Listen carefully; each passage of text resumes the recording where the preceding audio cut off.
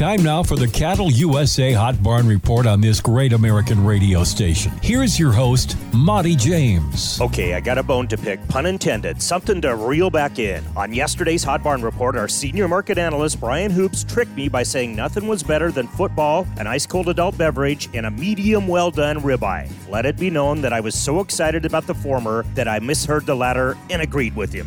I need to make it perfectly clear across feedlot and ranch country that I, Monty James, would never under any circumstances desecrate a portion of the sacred steer known as a ribeye by taking it any way but rare. Not medium rare, and certainly not medium well, and of course well done with ketchup goes against steak aficionados' religious beliefs. I therefore name Brian Hoops a trickster and ban him from the show till the next time I need his world-class analysis of the cattle market, which will probably be next week. Just kidding, buddy. To each his or her own. I like it. Check out Brian Hoops at MidwestMarketSolutions.com. Well, let's get right to the meat of it, pun intended. Yesterday at the Board of Trade, October live cattle closed at $182.20, feeders at $247.77. Here's how it went down in our reporting barns on sales across the Great Northern Beef Belt. Tuesday, North Platte Stockyards. Fletch reports at 99 head. Gotta have a little fun, right? Of steers weighing 530, boomed to a whopping 331. A load of 540-pound black-hided steers topped the charts at 326 at Creighton Livestock Market, right smack dab in the heart of farmer feeder country. The fine folks at Lemon Livestock on the North and South Dakota border report that 116